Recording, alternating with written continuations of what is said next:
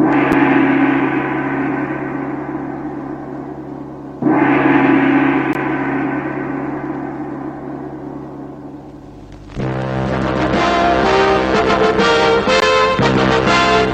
warm welcome to you all. Hope you'll thoroughly enjoy our programme.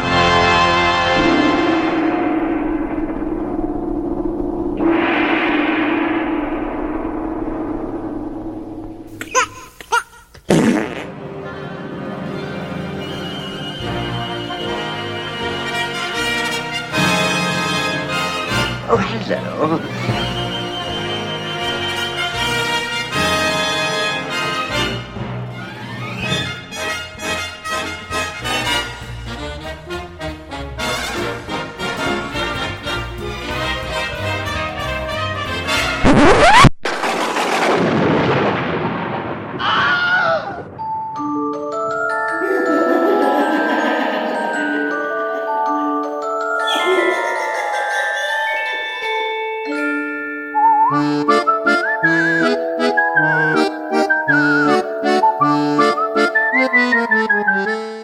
It's The Real Britannia, a very British podcast about very British movies with just a hint of professionalism. Scott here, good morning, Stephen.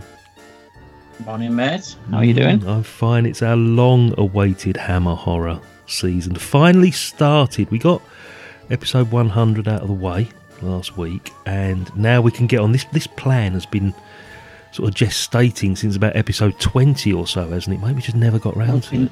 Yeah, we've been talking about it ever since, definitely since I came on. We've been talking about it, but in our usual fashion, not actually getting round to it. We had other stuff we wanted to cover, and we were only sort of traditionally doing horror movies on sort of our Halloween editions, weren't we? So Yes. Hammer has been seriously overlooked.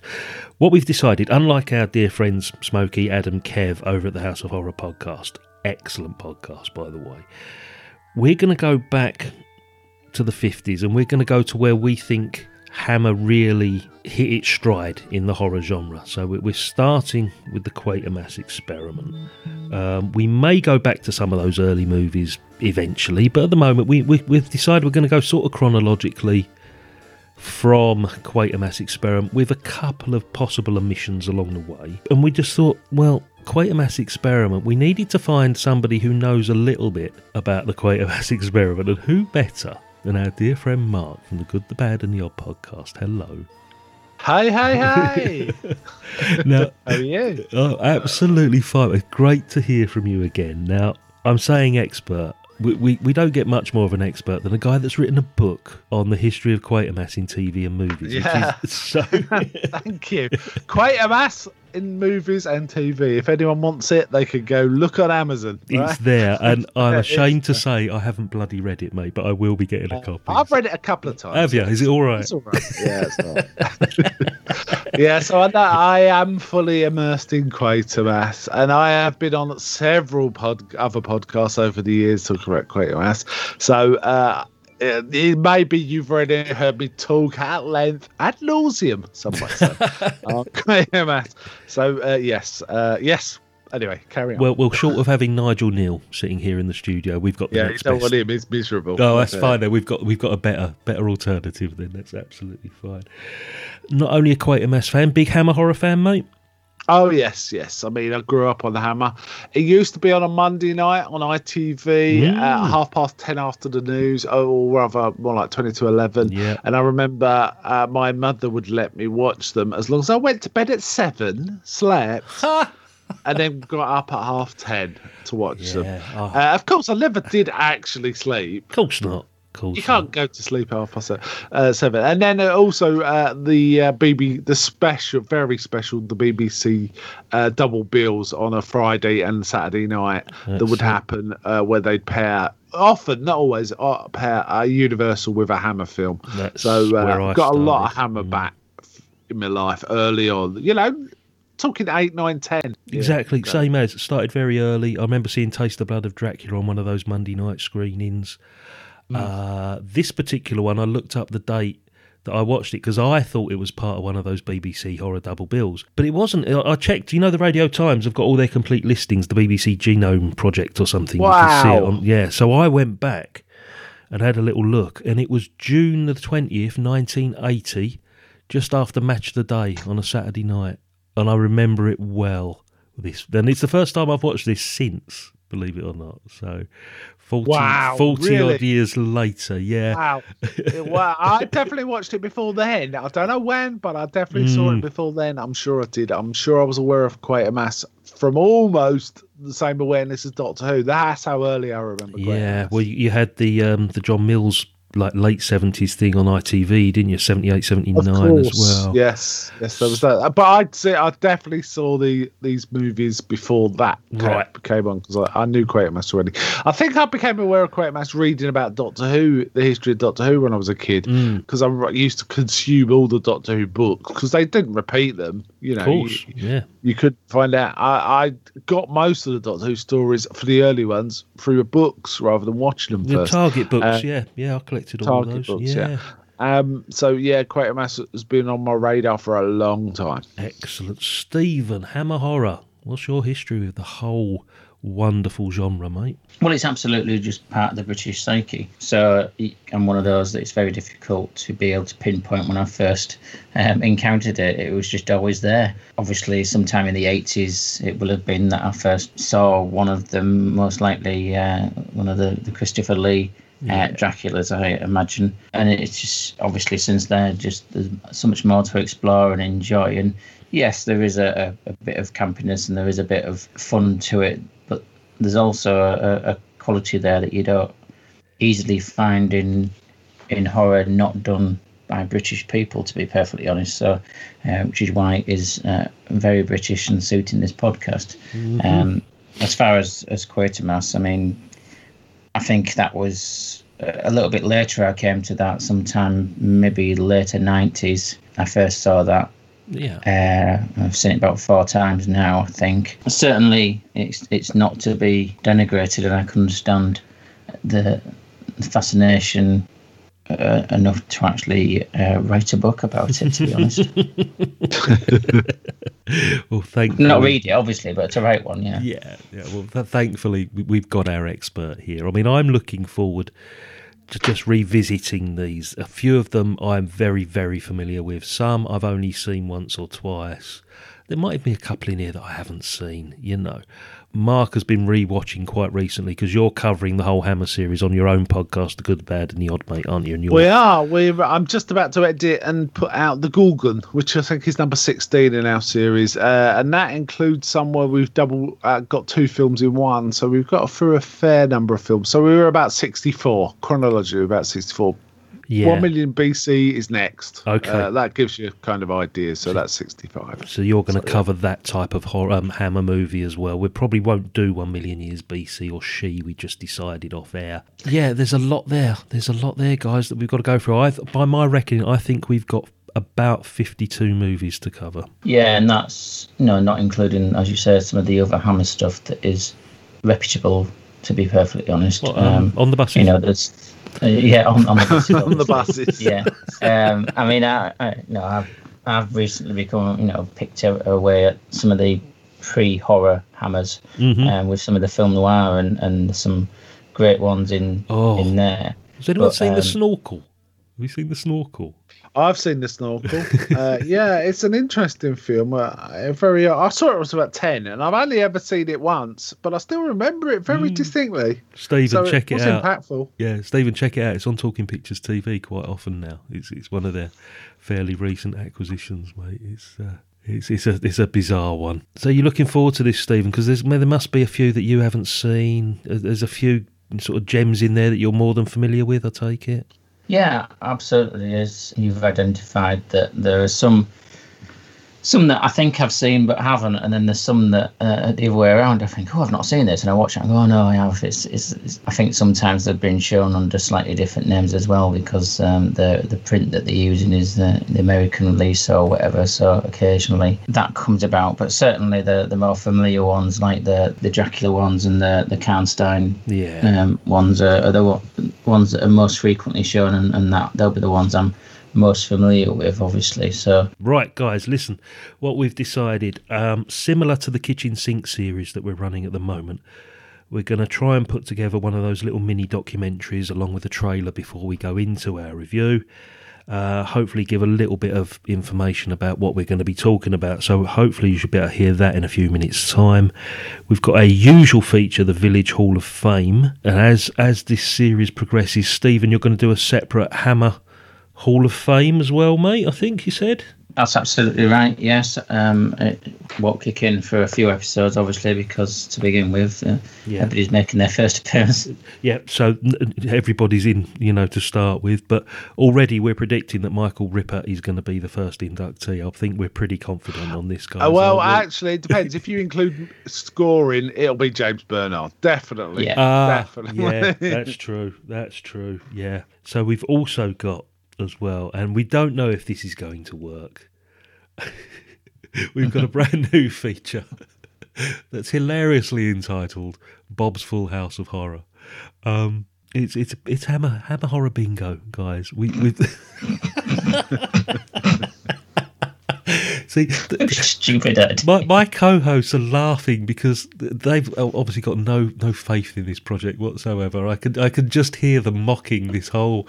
This we may drop this after a couple of episodes. We don't know, but but the plan is we've got some bingo cards. Stephen has put his graphic design talents to great use once again and designed a few bingo cards that we're going to put on the Facebook group, and you can download and play along with us, because Hammer has got a fair few tropes, guys, hasn't it? That's one thing we're going to learn. Yes. So yeah, there's quite a few to pick out, and maybe not so much in this film that we're going to do today as many, but certainly with the others there's somewhere there is a bingo card worth in later. This may fall on its arse at the first hurdle. That's all we're going to say, but we'll give it a go. So guys, without further ado, make sure you haven't got any captive exotic caged animals. Make sure they're all safely locked away, guys. We're going to be talking about the Quatermass experiment.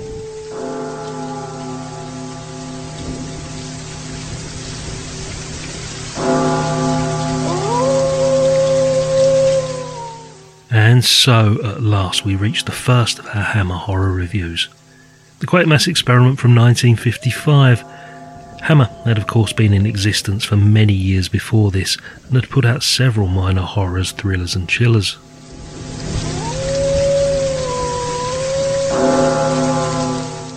Hammer is one of the oldest film companies in the world, having been founded in 1934, and although being renowned for its horror output, in actual fact, only about a third of their movies actually fall into that genre. When Hammer Film Productions was founded on the 5th of November 1934, its initial productions ranged from comedies such as The Public Life of Henry IX, the slave drama The Song of Freedom starring Paul Robeson, and Bela Lugosi starring in The Mystery of the Mary Celeste. But with the Second World War looming on the horizon, production stopped in 1936 with The Bank Messenger Mystery, and didn't resume again until 1948 with detective mysteries and boys' own adventures, including a run of Dick Barton movies.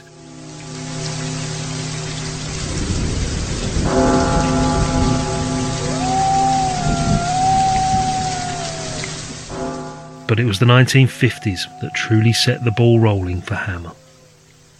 1951 saw a collaboration with US movie producer Robert Lippert, and soon Hammer films were featuring US movie stars and were making small inroads into the American market. Film noir and crime thrillers were the order of the day, with titles such as Bad Blonde, Terror Street and Mantrap. Casablanca star Paul Henreid appeared in Stolen Face alongside Elizabeth Scott.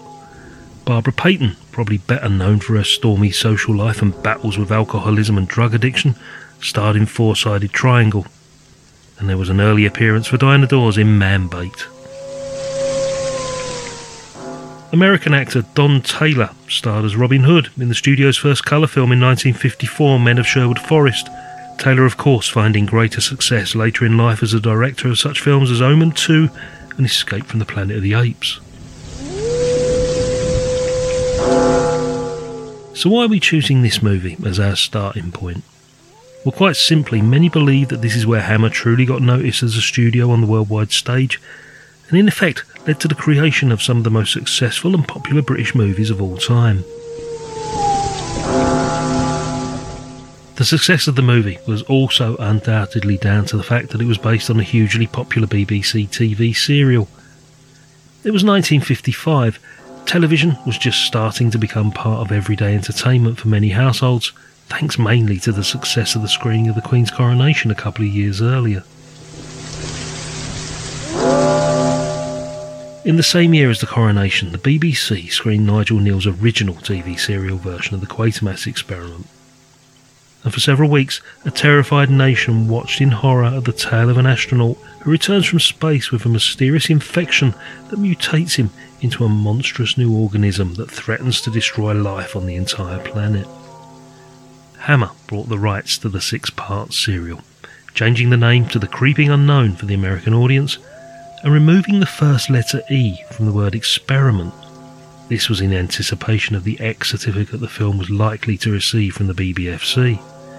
Val Guest was chosen to direct the movie, and he'd go on to direct the sequel, as well as The Abominable Snowman for the studio, and the excellent The Day the Earth Caught Fire.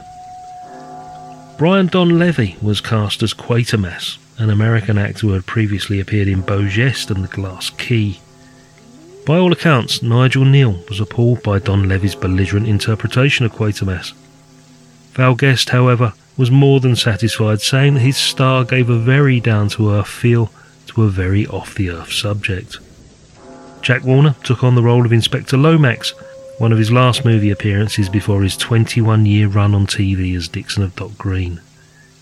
And as well as appearances from David Kingwood, Thora Hird and Harold Lang, all previously employed by Guest in other movies, there was Margie Dean.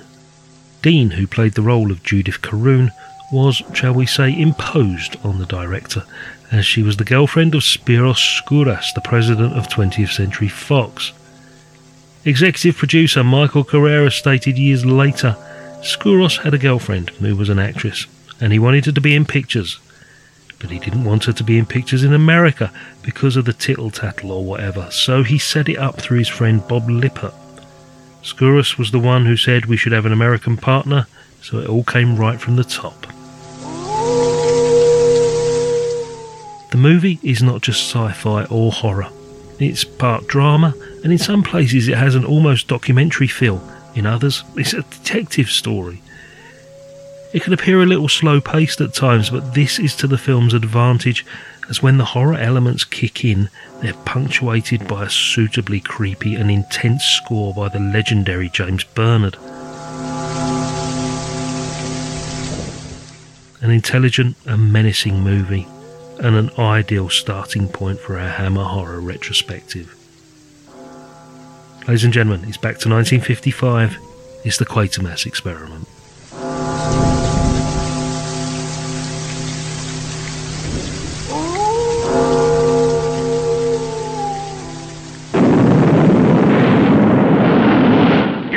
Escape it. Maggie, look! Nothing can destroy it. It's coming for you from space to wipe all living things from the face of the earth. Beware of the Creeping Unknown. This woman is about to learn a terrible secret. She will never be the same again. Because this man knows that same secret, he will never speak again. To both of them has come terror in the form of the Creeping Unknown.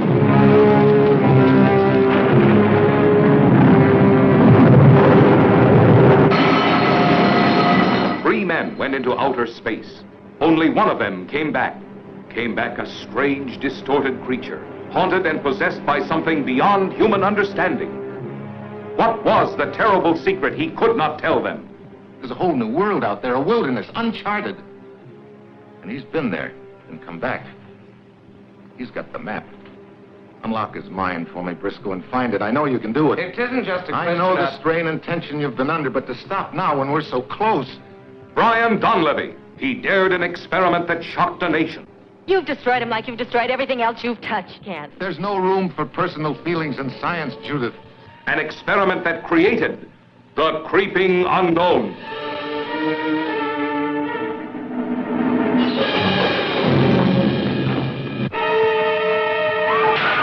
I want to cordon around the entire area. Evacuate all public. Get information to check up every movement that's likely to take place inside this radius tonight. Yes, sir. Warn everyone not to touch anything unusual they may find in the streets.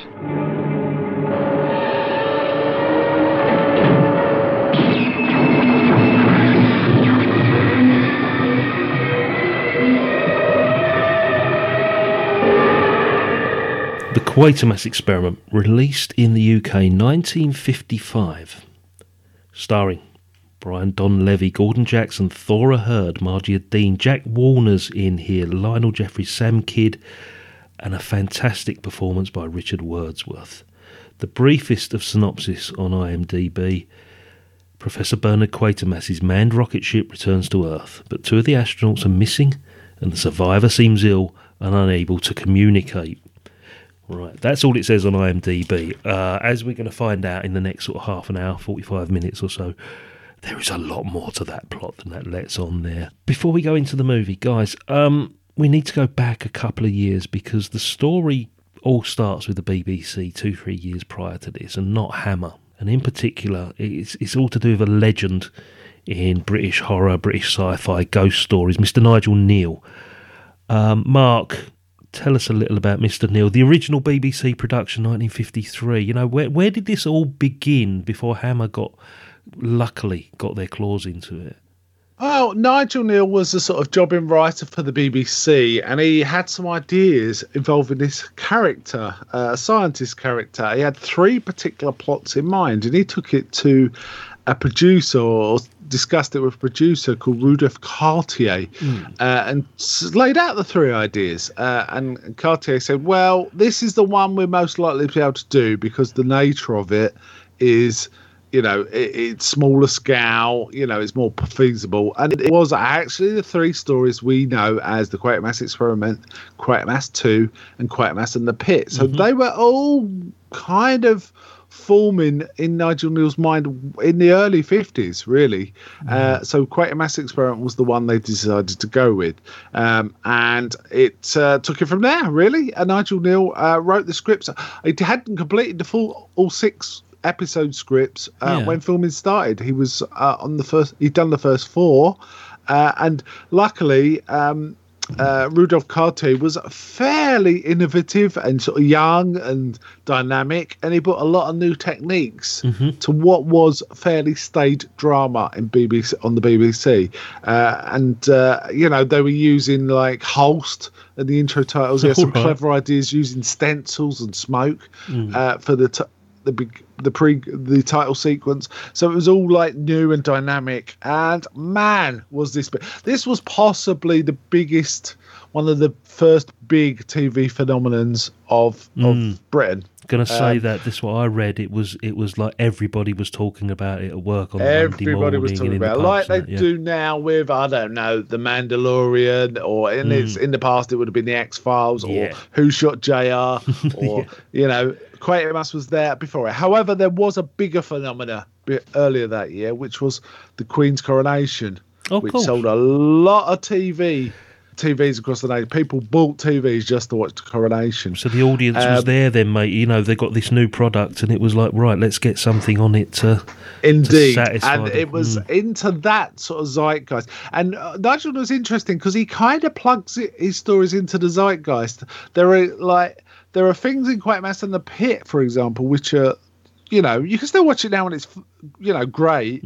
But he was plugging into certain social anxieties at the time with that story, and he was kind of plugging into the fact that, for example, everyone knew Westminster Abbey, right? Because they'd watched the coronation in there like 4 months before or something. So when the final episode of Quatermass Experiment was aired in Westminster Abbey, it was, you can imagine, it was electric. Wow, you know? Of course, yeah. Am I right in thinking, because he was employed by the BBC, when Hammer bought the rights, he didn't really get paid for it until like later. There was like a one-off payment, like 20 years later or something, wasn't there? I'm not sure about that. He certainly couldn't be involved in the writing of the first one, so they rewrote it. And he basically hated Brandon Levy when he saw it, because he is quite a significantly different character. But he was involved somewhat in the Quatermass 2 Oh, right. writing. So in that, Quatermass is softened somewhat. Mm-hmm. In this one, he's properly sociopathic. He's almost like a precursor to Cushing's Frankenstein, isn't he? Yeah. In that he's just a driven scientist. And in the TV show, he's not like that. He's kind of a much softer, concerned character. In fact, I don't think he's... Reginald Tate played him in the first one. I don't think he comes across that well in the only 2 episodes are around. Sorry, I say survived. They never actually recorded the last 4 at all. There's no recordings. Oh, they weren't wiped then. Right. No, they weren't wiped. They were never recorded. The first 2 they only recorded because they thought they could use them as recaps in later episodes. Then they binned that idea, so then only recorded the first 2. So we see his acting and how the character was portrayed in the first 2 episodes, but it's kind of a side character. The side characters are way more interesting. There's like an old lady and a news reporter talking away, and they're way better. They in this film they punch it up quite a bit in quite a good way. Excellent. Quite a good way. Excellent. So yeah, Quatermass comes from all of that. Nigel went on to write onto loads of quite famous stuff, but Quatermass was his baby, and it was in his brain. Mm-hmm. Right, all 3 stories were in his brain right from the beginning. So it was kind of interesting. So innovative, empty pubs. This people went home to watch Quatermass on a Saturday night. So, but more innovative landlords wheeled the telly out into the bar to keep the punters in, and it worked. It kept them in those pubs. So you'd go past the pub, it'd be empty, and you go past another one, it'd be full because Quatermass was showing. Had the TV at the bar. Brilliant. Yeah. You can't underestimate how important Quatermass was for the BBC, because they were competing with ITV and they were looking for stuff to compete. And in fact, there's one I think it was for Quatermass when Quatermass 2 or possibly Quatermass Pit was around, where the BBC got quizzed by a select committee saying, "Can you justify your budget?" And the answer, one word answer, Quatermass.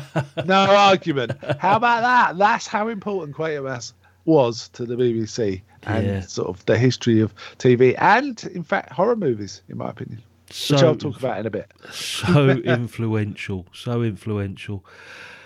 Let's talk about the movie itself. Stephen, you've seen this before, mate. I have, yeah. As I say, when I watched it this week, I think it was the 4th time I've watched it. Wow, okay. I watched it about 2 years ago, was the most recent time before then. I think absolutely it is praiseworthy in a lot of ways, and I think the Hammer horror genre, although this is sci-fi, it obviously does tie in with the horror element.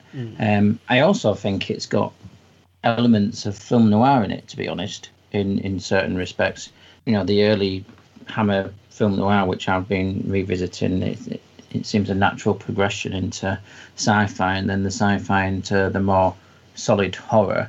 So this is absolutely a key film in that respect. But beyond that, I can absolutely see how this is an establishing film with regards to sci-fi. There's a lot of sort of the B-movie sci-fi that you can easily, go out there and find that was done in the States with ping pong ball eyes and rubber arms flailing and the men in tinfoil suits with ray guns and all that kind of stuff. And this is absolutely more adult. It's sci-fi, but it's really a thriller that's just it's set within that genre, and it's a lot more mature, and there's certainly more to it than it just being a monster from outer space type movie. Yeah, I think having launched a certain British approach to sci-fi, which I think has led to certain other respects, when you've got things like, it sounds silly, but things like Alien and things like that you get into sci-fi horror, but it's done a lot more cleverly than just sort of a monster there or whatever that's been done elsewhere. So this absolutely, it ticks the boxes for us to be able to look at it and to be impressed by it, to be perfectly honest. There's very few weak points in it, and I think Mark will, better than me about budget and stuff, but I think they do a lot with what they've got. It's only on screen for a very short amount of time as well, to be perfectly honest, in modern terms. It's under 90 minutes, isn't it? This movie. It is, yeah. Yeah. And that's, I think what they pack in, it certainly doesn't keep you. I'm sure that there's a lot more in the TV series, or there was, that they've cut out to condense it down. But still, it works. Mark will back you up on that, because the first episode and a half, I think, is condensed into the first 3 or 4 minutes of this movie, Mark, isn't it? I think. Oh, indeed. There's whole quite long scenes where like the onlookers are talking about stuff. We get very little of that in this, do we? I agree, Steve, that it's got some film noir elements. I also think it's got a touch of the cinema verite about it. It's slightly documentarian in how it looks, which gives it a realistic, grounds it quite heavily compared to, say, American sci-fi. There are exceptions in American sci-fi. There's stuff like Invasion of Body Snatchers, which is way more grounded and similar to a British sci-fi. But British sci-fi in the 50s was quite grounded. We had John Wyndham producing books at the same time, right? We had, Day of the Triffids and Chucky and all Midwich Cuckoos. Quite dark and cynical sci-fi, right? As you say, groundbreaking stuff, because prior to this, Hammer was known for that sort of B-movie type film, Stephen, as you quite rightly pointed out, mate, and the forays into horror were very few and far between. And this, I mean, it's evident in the title, it's the Quatermass Experiment with an X, no E, because it highlighted the fact that it got an X certificate. I think it was only the 13th one to actually be awarded an X certificate. They weren't very commonplace at the time. Yeah, I think it got that, I think Hammer, one of the reasons Hammer's so well regarded is they just got lucky in almost every department. They got people like Cushing. They got a director like Terence Fisher. They got excellent set designers. They've got James Bernard. They got some marketing guy that worked out putting an X loud and clear is going to make people queue around the block. And that was because a year before, or sometime just before that, Les Diaboliques, a French film, was the first to get an X, but there were queues around the block, and they thought, right, we'll have some of that. Exactly. And also there was this thirst for Quatermass because everyone loved it on the telly. BBC didn't repeat it because it wasn't recorded. So this was the closest you could get to go down the video shop and rewatching something was to go see the film again, right? It's like the perfect storm, isn't it? When you get all the elements together. Oh yeah, that's what Hammer was, really. Yeah, right place at the right time, and it just kickstarts the whole Hammer horror, the era of the Hammer horror that we're going to celebrate. Because this film was the highest grossing film in the UK in the year, which gave Hammer the confidence and the money to negotiate the rights from Universal for their stuff. So without this film, there'd be no Hammer that we know of in terms of a horror sort of mainstay. So that's how important this film is. So as we go through, as we go through chronologically, it's going to take a couple of movies. It's going to take a year or two before we get into the not even the golden age, but the more familiar territory of the Christopher Lee, Peter Cushing era. And of course, Mr. Michael Ripper, who's going to be mentioned in pretty much every episode from now on. But this is the perfect kickstart, the perfect starting point, and it just amazed me. As I say, it's the first time I've watched it in over 40 years, and I remember watching it thinking, I was only 11 at the time, and it's like, late night horror, and that was about as horrific as things out. So stop it. And I nearly spat my tea out. It didn't take long, did it, for the old ageist comments to come out? And I'd forgotten the second half of the movie. I remember all the hospital sequences up to that point, but I forgotten the bit where he's freed from the hospital and he escapes. Let's just talk through it. I mean, let's go through it. It's a film of two halves almost. You've got this fantastic science fiction element at the beginning. Must have seemed fantastical, guys, because there weren't that many rockets being sent up with people on them back then. This is before Sputnik. This is before Yuri Gagarin. So it is real, genuine science fiction here we're talking, aren't we? This isn't a commonplace thing that was happening in the world, but the research was there as the basis of this story. Yeah, I mean, it has to be said at this point, Britain were actually was actually a viable contender in the space race. Yeah. It got left behind very quickly after, mid-50s onwards. The Russians and the Americans totally dominated. But the Britain was actually in the space race at the beginning. Yeah. Interesting, right? It is. That's what I'm saying. And I think the treatment is, as you said before, about the realism and the British attitude towards it, where it feels like it could happen. It's not really set in such a way that you're feeling that it is fantastical. It's believable in that way, as far as the actual setup of the rocket and the footage of the spacemen inside the astronauts inside the rocket, the way they're moving around and stuff. It absolutely is believable, despite the fact that it had yet to be done as far as sending people into space. Do you know what I thought? When they're looking back over the footage of the cameras inside the rocket, they've recovered the film. It's like the very first example of a found footage movie. It was like you were watching something that could have been made last year. When we had this whole slew of found footage movies a few years back, and it was there, 53, well, 55. It was done then.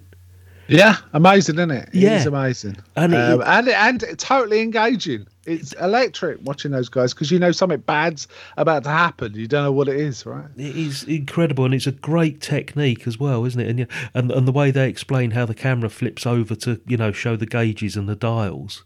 Professor Quatermass has the answer for that. He said, it worked. That's the thing we put in place. Yeah, it's just that whole setup at the beginning. So we've got pure science fiction leading into a mystery movie as well, as a sort of not a whodunit, but a what happened sort of thing, that then sort of develops into full-blown horror. You've got everything. There's even some comedy in here as well. Poor old Jack Warner not being able to shave completely throughout the whole movie. Did anybody notice that? Jack Warner? Yeah, he kept getting interrupted while he was being shaved. A couple of times. Himself, And the other comedy came from Thora Hird. Right. Goblins. How old is Thora Hird in this movie? Has anybody actually looked this up? Because I don't think she was that old. Probably about 30. Yeah, and she's playing like a 50, 60-year-old woman, isn't she, or something in this? Lush. She was in her early 40s. Brilliant. Okay, you found out. Because I was just trying to think, because her daughter, Jeanette Scott, was in Day of the Triffids. Now, when was that? That was early 60s, wasn't it? 61, I think. And I was just trying to think, when Thora Hird was in Went the Day Well, which was 1941, she was a late teenager, early 20s or something, I think. I think she was born around about the time of the First World War, or just before, I think. Let's have a look. We always associate Thora Hird as being, this 80-year-old woman in a wheelchair presenting songs of praise or whatever. 1911 she was born, so she is early 40s. Wow. Yeah. A great comic aside here, isn't it, really, to see that part of it, because it just relieves the tension a wee bit. Yeah, well, it doesn't, it isn't dissonant with the material at all, I think, because of the plain style Val Guest brought to it. So, yeah, it works really well. and Jack Warner playing what else but a policeman? Of course. A very avuncular one as well, because sometimes he can play slightly shifty people, can't he, occasionally. Yeah. But, it was, it was his Jack Warner, as we know him, wasn't it, really? Yeah, Inspector Lomax. Lomax changes somewhat in Quatermass 2, but we can talk about that when we get to Quatermass 2. But changes character, actor as well, but his character is much more friendly. Quatermass is the hard nose in this film, isn't he? He's totally driven, but Lomax is much more of a balancing act against Quatermass. Yeah, there's a great dynamic that goes on between the two of them. Stephen, you were going to jump in there, mate. Sorry. I was just going to say, this even though it's very early on, it wasn't even the first time that he appeared as a policeman. So it was very much that people will have seen him and instantly thought policeman. rather than they just completely accept that he was a policeman, and what he was doing was that dogged investigation, perhaps with a bit of heart There was no question about him in that role whatsoever. He didn't have to do anything to sell it. It was just automatic that it's a policeman, and he happens to be Jack Warner because he is a policeman. Well, The Blue Lamp was 1950. This was 5 years before. And then Dixon and Doc Green, which spawned from the Blue Lamp movie, was released this year, I think, the first episode. Didn't he play a policeman in Always Rains on a Sunday? I think he did. He's a policeman in a couple of things, wasn't he? We've seen him a few times. 48. Yeah. So, but mainly up to this point, he was known for the Huggets series of movies, which were more light-hearted, more family comedies, you know. But it's funny when you look back and think, oh yeah, Jack Warner, policeman. There we go. Yeah, like having William Hartnell as an army sergeant or something, or Bernard Lee as a same sort of thing. So we've got this whole science fiction element, we've got this mystery element, we've got this light-hearted sort of like interlude along the way. Brian Donlevy, let's just talk about him as Quatermass, Mark, because Nigel Kneale wasn't happy with the casting of Brian Donlevy, and at this point in his career, he was past his peak, and he was actually quite an alcoholic, wasn't he? He was. Oh yes, he was drunk, but he was a functioning alcoholic. He could act.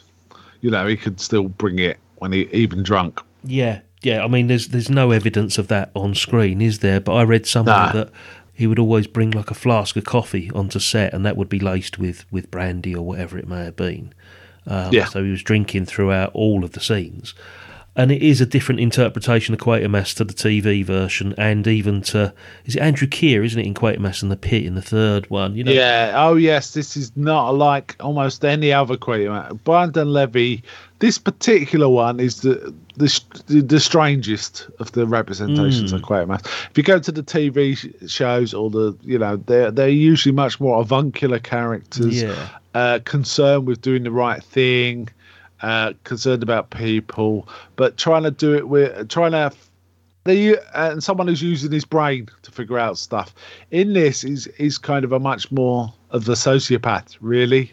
He's only concerned about his rocket and sort of stuff like that. That changes somewhat in Quatermass 2, where Nigel Kneale does get involved in the writing.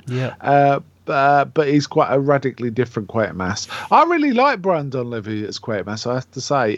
He is just quite striking. And it's almost like a template for the driven scientist trope.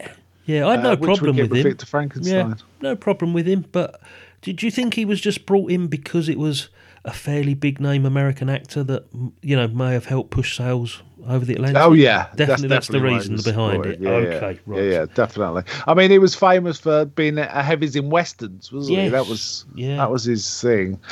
But it totally works. And they did something similar with X the Unknown. They brought in Dean Jagger, who was an American character actor, who was much more like, in terms of the way he acted, much more like the Quatermass we know, but he's not Quatermass. He's a different character. Royston is his name. But Nigel Kneale would not. They presented the story to Nigel Kneale as a Quatermass story. He said no. Nigel Kneale is a fairly ornery kind of guy. He does not like people touching his stuff. He's happy to touch everyone else's, but he does not like people touching his. So it was a standard thing, wasn't it? I mean, to bring in one American name to be able to get American distribution. That's the thing. I think this might have been the first Hammer that got American distribution, or first significant one that got American distribution. I think it's the first one that got noticed, which is why we're sort of choosing this as our starting point, because this is the introduction of Hammer being a worldwide phenomenon. Certainly from then on, the budgets start to increase, and we start seeing what we're more familiar with as a Hammer horror movie. We can't talk about this film without mentioning Richard Wordsworth as Victor Carroon. Now, quite rightly, in a lot of the reviews I've seen, there are comparisons to Karloff's Frankenstein in this. It's not surprising, really, because there's the scene with the little girl, which is like a direct lift from the 31 Frankenstein. True. And I think it's an apt comparison. He gives a great performance. Stephen, I mean, you've seen it, and I think that's used as a comparison in a complimentary sense. Yeah. Rather than it being that he's doing a a pastiche of it, and it's a lazy performance. I think it absolutely is channeling that vibe and making it work because it's absolutely correctly placed, and he does do it well. And you know, the way that they've got him made up does also ring bells as well, similarity wise, and the way he's moving. But no, I think the performance is great, and it's very, very difficult to put across such a performance when he, you know, doesn't really have a speaking part, to be perfectly honest. True. So no, but I think it's sometimes a bit of an overlooked performance in the film with everything else that goes on. Yeah, it just fascinated me watching this the other night, and for me it was the standout performance. But also, I'm looking in the background at some of the famous sort of the British stars that we're going to be talking about when we get to the Hall of Fame. You know, the character actors that we're oh so familiar with. Talking to the little girl at the Riverside, who was it? Jane Asher. Jane Asher, yes. Asher, aged about, I'd say about 8 years old, possibly in this movie. Yeah, incredible. I'll tell you what, Stephen, let's get your keys out, mate. Let's take a wander up to the Village Hall of Fame and just see if we've got any new inductees or anybody making some return appearances.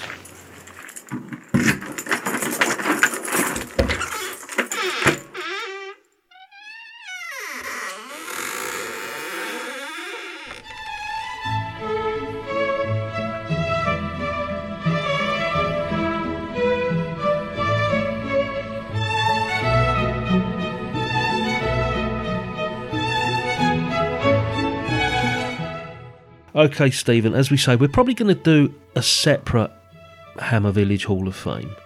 We'll have to come up with a funky name for that somehow.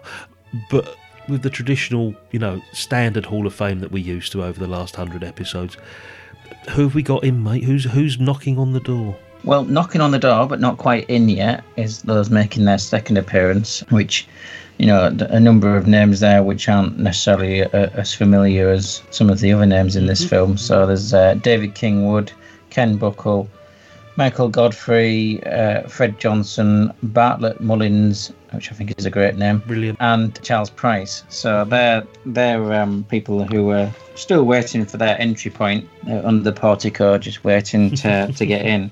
We do actually have a number of people making their debut in the Hall of Fame, having had 3 appearances Excellent. now. In fact, there's 11 of them. Wow, that's amazing! I didn't realise there were that many people in the film. Can I just say, last time Mark was here, we had a similar situation. I think Mark is the lucky sort of mascot for the Hall of Fame. He brings them in with him. I don't know how this happens. Yeah, it's an ill one, isn't it? Okay, 11. Are you going to rattle off the movies? Because that's a lot of movies, I think. I'll probably not rattle off the movies that they're in if you want to, you know, because it'll take quite a while, I suppose. Go, let's have a listen. Who we got? There's Eric Corrie, Arthur Gross, Gross, another Arthur Lovegrove, Frank Phillips, but also Paul Phillips, no relation. Okay. George Roderick, John Timberlake, Toke Townley, Stanley Van Beers. Yeah, we haven't had any of these so far. Yeah, go on. No. And then we've got 2 familiar names. We've got Lionel Jeffries. Excellent. Yep. Oh, nice. And Jack Warner. Oh, what a duo. Nice. Yeah, I'd like to hear the films of those 2. Jack Warner previously was in Always Rains on a Sunday, and I'm trying to remember the other one he was in now. No, it's gone off my head. Okay. Lionel Jeffries, though, he was in Dunkirk, but he was also obviously in The Amazing Mr. Blunden. Yes, of course. And in fact, he didn't write and direct that as well. He did. The Amazing Mr. Blunden. Jack Warner would have been in months ago, mate, because obviously we've lost our Blue Lamp episode somewhere along the way. Was that one? Yeah, if it would have been in before now, if it wasn't for that. Jack Warner was in Scrooge. That's it, Scrooge. Yes. Scrooge. Yeah, he's a down and dirty character in Scrooge. Yes. Quite a different kind of character. Yeah. So thankfully we've got 11 people making their debut, so they're pushing their way in and finding a pew for themselves within the Village Hall. We've also got 3 people making their 4th appearances. Mm-hmm. That's Mabel Etherington. Okay. Lindsay Hopper. Yeah. And Henry B. Longhurst. Wow. I'm sure you make half of these up, mate. Nobody checks these facts, you know They're that. starting to sound a bit like Groucho Marx names. Yeah. yeah. Sometimes. Rufus T. Firefly. He's in there somewhere, isn't he? Come on. It just happens to be. Yeah. We do have somebody making their 5th appearance. Mm-hmm. Name it isn't a made-up one. Hopefully you'll believe me that this name. Somebody called Gordon Jackson. Fantastic. Yes. So Hell Drivers, Prime and Miss Jean Brody, It Crestfile and Whiskey Galore. The only one making their 5th appearance. There are 2 people making their 7th appearance. Keep them coming, mate. Keep them coming. The 2 people making their 7th appearance. There's Basil Dignam. I know the name. Has cropped up before and his face is familiar. Mm-hmm. And then there's somebody called Sam Kidd. Only 7. Yeah. Only 7. That's surprising. In there. And there is somebody making their 8th appearance. Go for it, mate. Go on. Joe Phelps, his name is. So, and you've got no idea who Joe Phelps is. No, I bet he was in Night to Remember, though. Yes. Possibly Dunkirk. Yeah, probably, yeah. And then we've got 2 people making... It's all your fault, Mark. You know that. I'm telling you. Oh, dear. We've got 2 people making their 12th appearances. Wow. In 101 episodes, they've appeared in 12 so far. Yeah. One of them is a guy called Guy. Guy Standeven. It's got to be. Yes. The legend. And the other one is the Duchess. Marianne Stone was the nurse. I forgot. Yeah, she was the nurse with the Chinese, getting the Chinese after work. Right, hang on a second though. Marianne Stone, so she's number 12. As it stands at the moment, I think, wasn't Cyril Chamberlain top of the tree still with Victor Harrington and Marianne Stone 2nd place? Yes, it was Victor. Yeah, I'm trying to remember whether it was Victor Harrington or Cyril Chamberlain that was top of the They tree. were sort of taking over each other, weren't they? There was a real they kept overlapping each other. Yeah, I mean, I know that Cyril Chamberlain has been in 12. So it's the same as Marianne Stone. Yeah. Victor Harrington is only on 11 at the moment. So she is now first of the list, along with Cyril Chamberlain.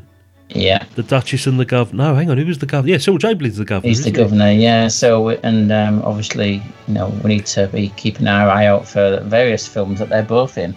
Because, wow. I don't think they've ever acted in the same scene together, but they've certainly been in the same film together. They might have been in Carry On Cabby together and a couple of things like that. Definitely. Oh, wow. So, yes, I was very happy to see the Duchess there. Carry On Doctor, maybe. Yes, because she's the mother of the boy that has the chamber pot on his head in one of the Doctor movies, isn't she? That is good. That is good news. So Marianne Stone, I completely forgot to mention her. Yes, marvellous to see her. Okay, shall we try our new feature, guys? Yeah, go on. Ladies and gentlemen, buckle yourselves in. It's Bob's Full House of Horror.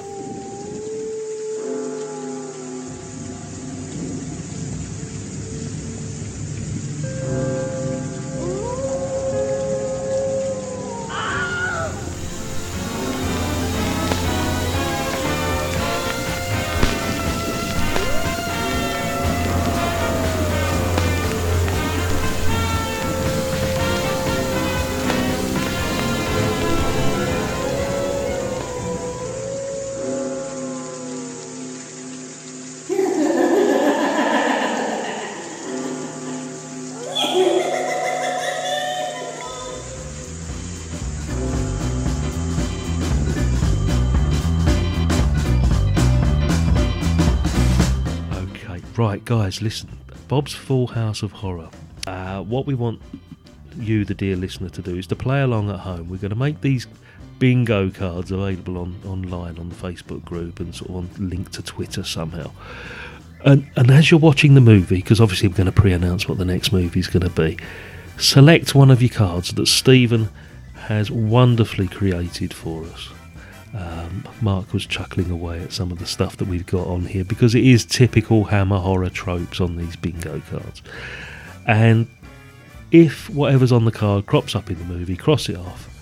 Chances of getting a full house, guys, I think are pretty slim on these cards, would you say? Because I can't see one particular movie having all of these elements in it?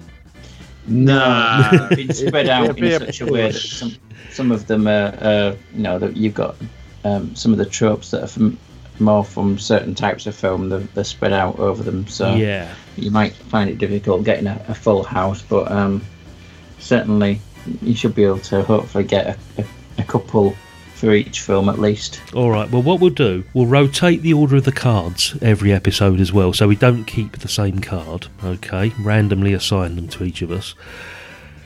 And let's just go through. I mean, I've got card number 1. I'll come to me last. Who's got card number 2? That's me. Right, read out your entries on your bingo card, mate, and we'll see if we can cross any of these off. What have you got?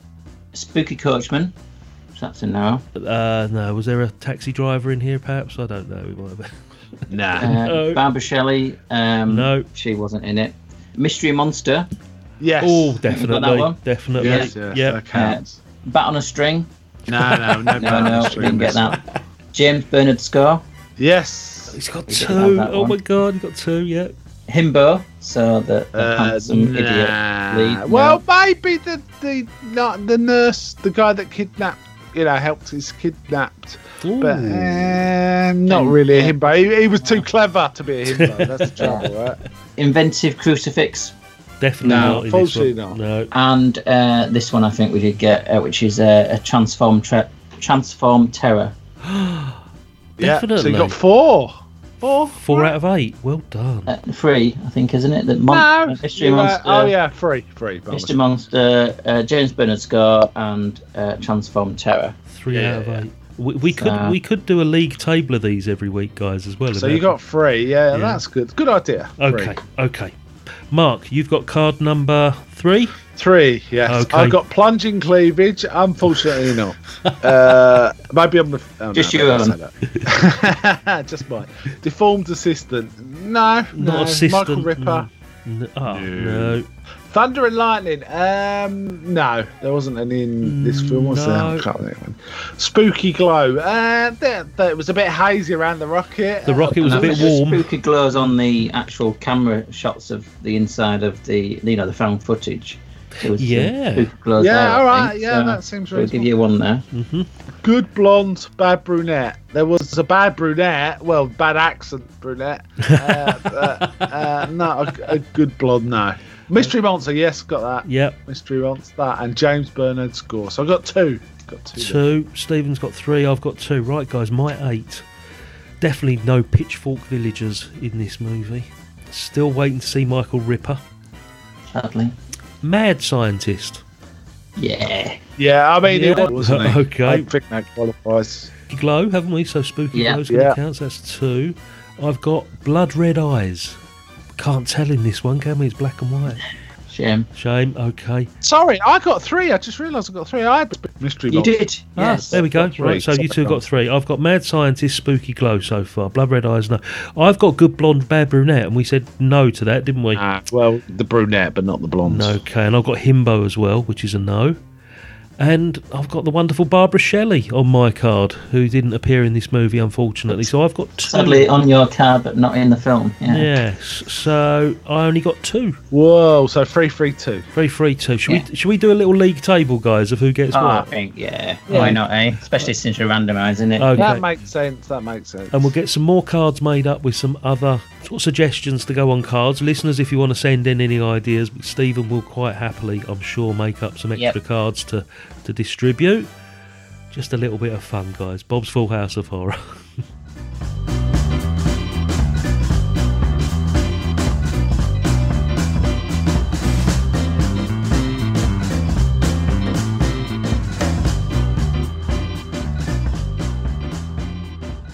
So, guys, Quatermass Experiment. Let's start with Stephen, mate. I mean, you've seen this 4 or 5 times now. You watched it again this week. It's obviously a bit of a favourite for you to keep going back to it.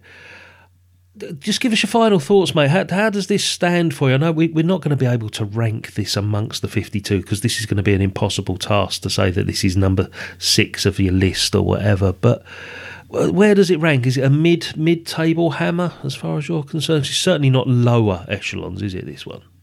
Certainly not lower. In fact, I'd say it was one of the higher up ones, although it's atypical in the sense of its horror elements. What it lacks in those sense, it does make up in other ways.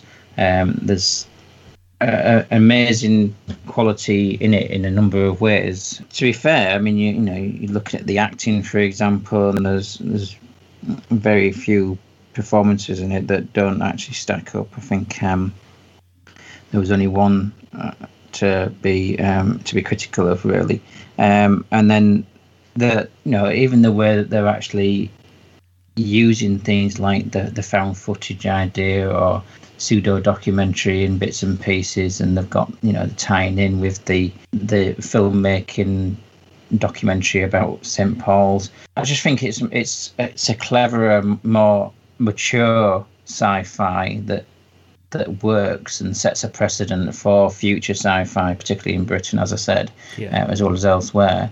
And I think it deserves more attention and more respect than it's got, just because it did start something that has inspired a lot of other people. And I think you'll find a lot of people who went on to do sci-fi, fantasy, etc. Will have come from this starting point of being able to actually do the realistic, cerebral sci-fi horror without having to resort to ping pong ball eyes. Yeah, as Mark pointed out, the influences on the guys that created things like Doctor Who and, you know, some Jerry Anderson stuff, and some of them future sort of BBC, you know, Christmas ghost stories, the M.R. James stuff that we'd see in later years. It all stems back to this, mate, doesn't it? The dawn of BBC, the dawn of British TV, you know, is the starting point of this whole thing. And things like Survivors and all, you know, some of the Terry Nation stuff and all, that, as you say, in Doctor Who particularly, there's a legacy from this, as well as it being standalone in its own right of quality, and what it then, within its own thread of subsequent films on coming from the same mind, it did inspire greatness elsewhere, as well as it being great in itself, in my opinion. So I think this is absolutely the right starting point, and it's one that, especially since it's less than 90 minutes, people should be making an effort to see, because it shouldn't be hard to find considering its age. It should be available quite easily. It is, yeah. I mean, is there any point in asking Mark what he thinks of this movie? I've got some criticism of some elements of it. It's a very pacey film. I think it's a great introduction. It really condenses the series really well. There's some weak elements. The particular Victor Carroon's wife, Yes. I think that they overdubbed her with an American accent, really in a really obvious way, and it's very kind of flat and not really and takes you out of the film a bit. Yes. It's a bit troublesome. And this is quite a different Quiet Mass from the TV show, but I think it totally works as it is as well. And I do like all the sort of film noir elements. And I mean, the final shots of him just striding down a corridor between light and dark shadows. Oh, yeah. And then a rocket taking off, meaning he's got his way again.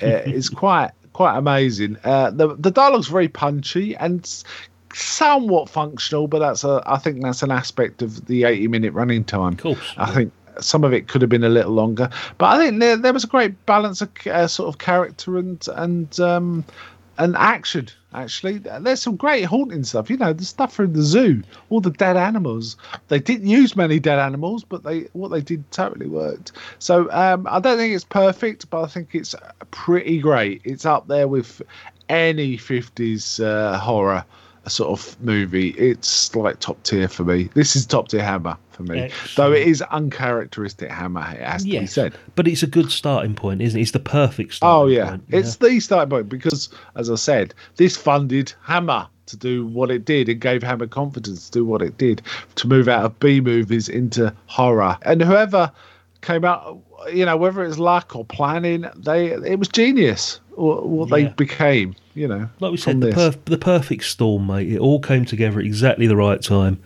and just created this fantastic legacy that we're going to be covering we think over the next 10 years, possibly by the time we get to the end of this run. But I was going to mention the zoo sequence as a standout for me. That just brought all the elements together. That, like you said, the film noir guys, the light and dark. It was almost like Cat People, you know, that sort of Al Luton type cinematography. And it was edge of the seat stuff, you know. It's that first person aspect there, but then you get. Can I just mention there was another really standout scene, which was the bit in the car where he's with the wife. She's prattling on, but he's just looking at her. Yeah, creepy. And it's like really creepy. Yeah. It's really creepy. And that is, I mean, there's often a debate with sci-fi stroke horror films. Is it sci-fi or is it horror? And to me, this is a horror film. With sci-fi trappings. It's not. It's it might even be the first true body horror film where you're talking about your body rebelling against you, which leads to stuff like The Fly in '86 and stuff like that, where there's quite a horrific thing for your own body to turn against you, and it becomes an allegory of illness and sick. You know, it's all that's in there. It's all baked into this. Yeah, it's quite clever. That scene in the car, as you say, just highlights Richard Wordsworth's acting, even though he doesn't have any dialogue as such. As you said, it was all there in his eyes. You know, did you know Richard Wordsworth was the great grandson of Wordsworth, the poet? No. Yeah, I think he's the great or great grandson. Yeah. And if I recall rightly, if you look at pictures of him in other films, he looks completely different. Yes, of his IMDb picture. Totally different. Yeah, absolutely. But as I say, the zoo sequence was a standout for me. Yeah, there are some bits that, all right, there's a few niggles, you know, but it was nice to see Thora Hird. It was nice to see Sam Kidd and Jack Warner and Gordon Jackson just bringing it into that whole Real Britannia family of movies, you know, just some familiar faces there. Brian Donlevy is nowhere near as bad as some of the reviews make him out to be. I think he was perfectly capable for the role. You know, it was absolutely fine. He did what was asked of him. I'm looking forward to Quatermass 2 and Quatermass in the Pit, which is quite a way away. And I'm going to try and go back and rewatch.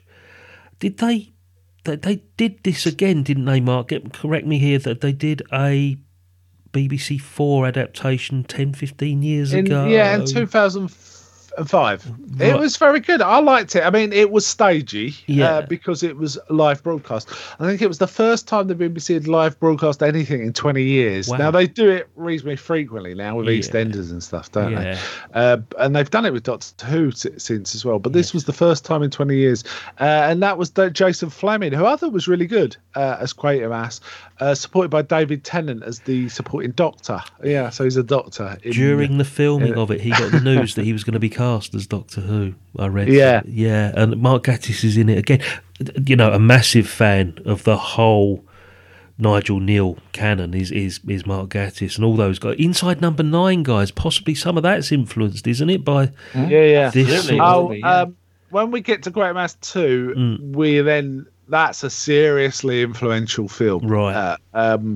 Way more so than this one. So I want to talk about that when we get to Quatermass 2. But I have to say the performance by the guy playing Victor Kron in that was outstanding as well. Mm-hmm. Really good. I can't remember the actor's name, but it was a really great performance.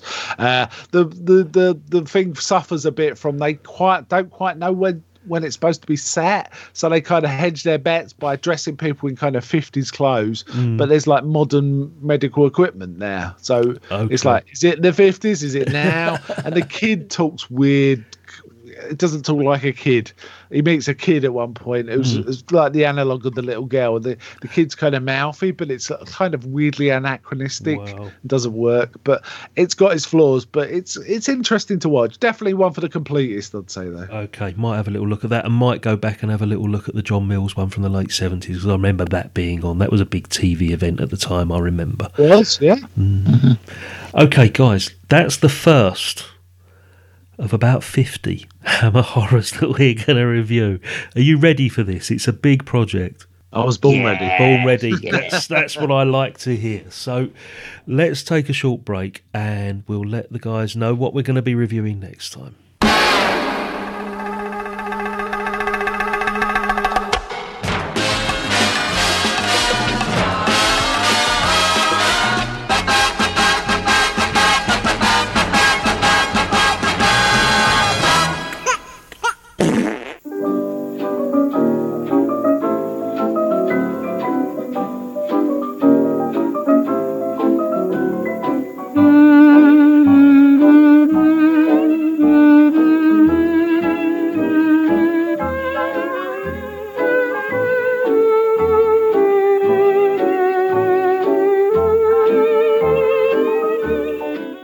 Okay, guys, the plan is with the Hammer Horror series, we're going to do one every 5 episodes. So this is episode 101.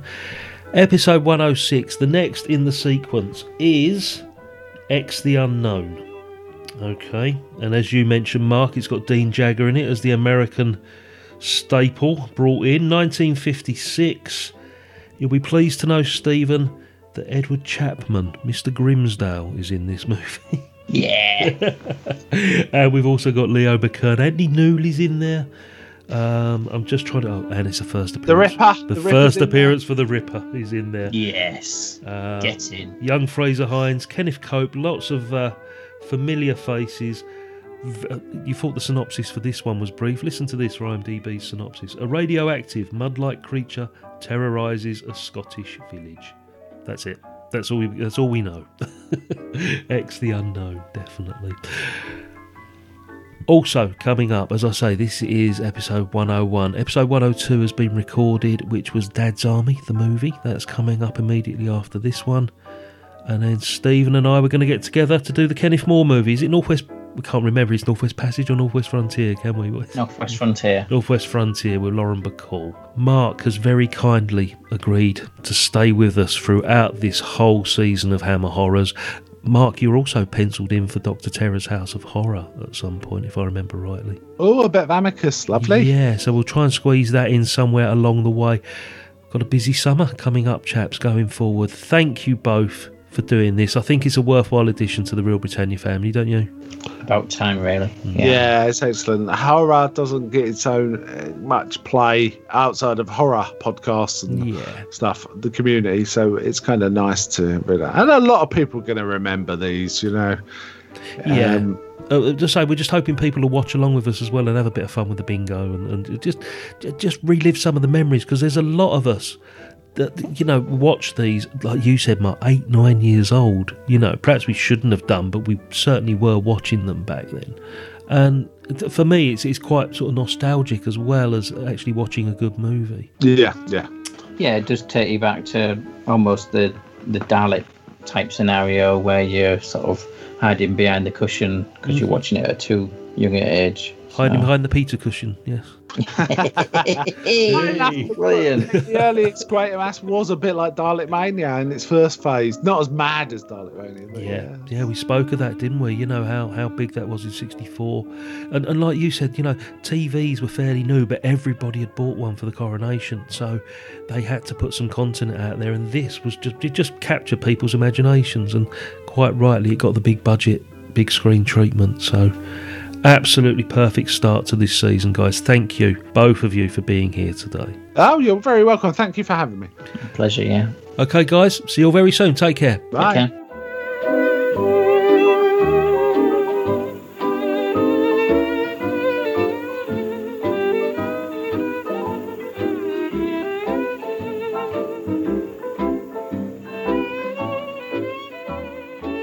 Shower. A positive shower.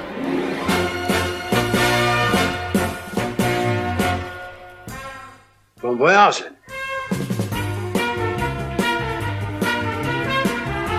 Goodbye!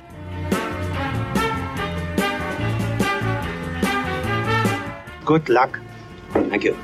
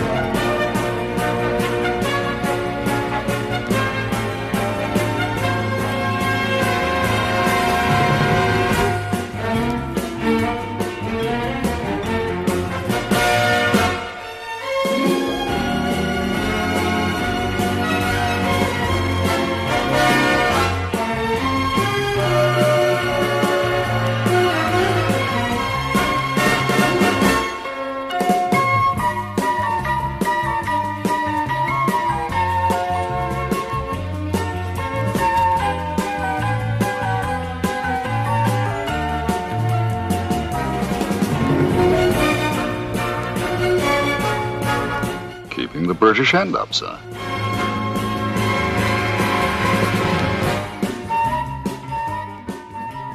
I'm sick of beans.